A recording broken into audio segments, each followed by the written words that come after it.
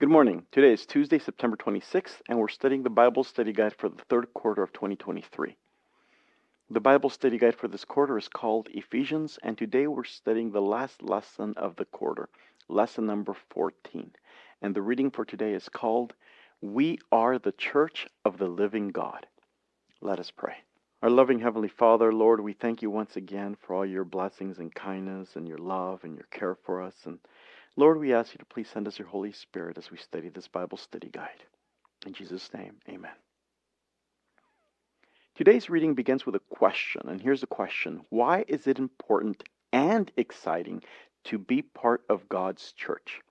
Why is it both important and exciting to be a part of God's church? And we're to read Ephesians chapter 3. For this reason, I, Paul, a prisoner of Jesus Christ on behalf of you Gentiles, assuming that you have heard of the stewardship of God's grace that was given to me for you, how the mystery was made known to me by revelation, as I have written briefly. When you read this, you can perceive my insight into the mystery of Christ, which was not made known to the sons of men in other generations, as it has now been revealed to his holy apostles and prophets by the Spirit. This mystery is that the Gentiles are fellow heirs, members of the same body, and partakers of the promise of Christ Jesus through the gospel. Of this gospel I was made a minister according to the gift of God's grace, which was given to me by the working of his power. To me, though I am the very least of all the saints, this grace was given, to preach to the Gentiles the unsearchable riches of Christ, and to bring light for everyone what is the plan of the mystery hidden for ages in God, who created all things, so that through the church the manifold wisdom of God might now be made known to the rulers and authorities in the heavenly places. This was according to the eternal purpose that he has realized in Christ Jesus our Lord, in whom we have boldness and access with confidence through our faith in him. So I ask you not to lose heart over what I am suffering for you, which is your glory.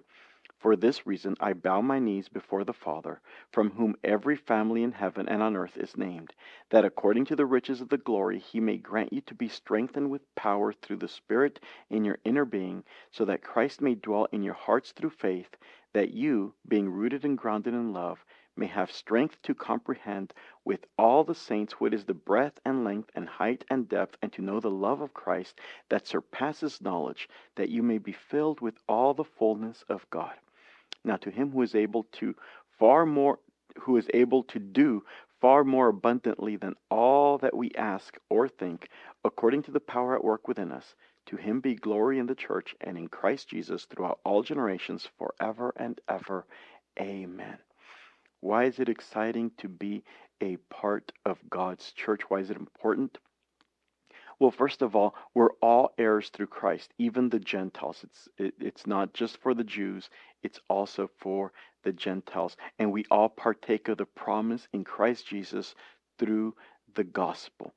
And we are to bring the unsearchable riches of Christ to those that we preach the gospel to, bring light to everyone. And that is the eternal purpose that Christ has for us. It says this was according to the eternal purpose that he has realized in Christ our Lord.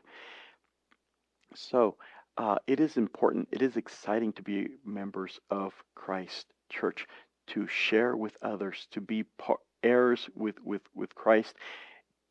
You and I, we're Gentiles. We're no longer we're not Jews, but the gospel is no longer for the Jews. The salvation is no longer for the Jews first. It's for the Jews and also for the Greek, or for the Gentiles, as Paul mentions here. We are encouraged when we hear church members say positive things about the church. However, the most enthusiastic among us fall short of Paul's exuberant testimony in Ephesians 3 about the church.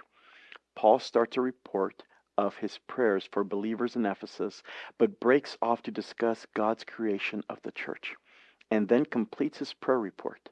Among the way we come to understand important things about God's plan or mystery. And here's a few of them. 1. In eternity, God conceived the mystery or the plan about the church. 2. Through the life and death of Jesus, the long-hidden plan is accomplished. 3. By revelation, Paul learns the mystery of the church and the astonishing fact that Gentiles are to be full partners in it. 4. Paul participates in spreading his good news as preacher to the Gentiles of the unsearchable riches of Christ. 5.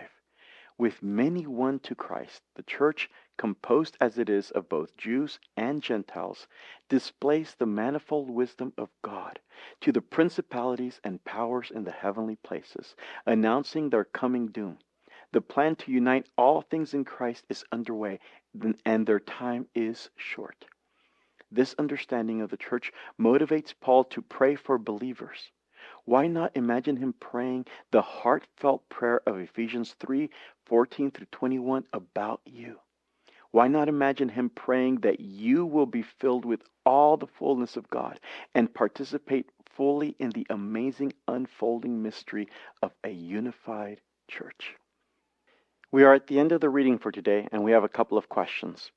What are the kinds of barriers between believers in our church that, in light of what Paul has written, should not be there? And what can you do to help remove them?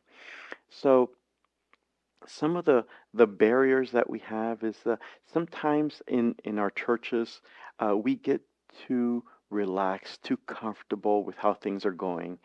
And we don't put that much emphasis in spreading the gospel and sharing the gospel to other people. And so this is one of the things that Paul says here. To me, though I am the very least of the saints, the grace was given to preach to the Gentiles the unsearchable riches of Christ, to bring light for everyone, and that what is the plan of the mystery hidden for ages in God who created all things. And so we should be thinking, what can we do to help others? What can we do to share the gospel with others? How can we ask God, or maybe we can ask God to make us uncomfortable where we are, so we will have the desire to do something for God and to bring others to his fold, to go out and share the good news of Jesus to those who do not know that. And those are some of the things that maybe we can do to help remove some of the barriers that sometimes are in our way. And sometimes it just happens because, human nature, we get comfortable with things how they are.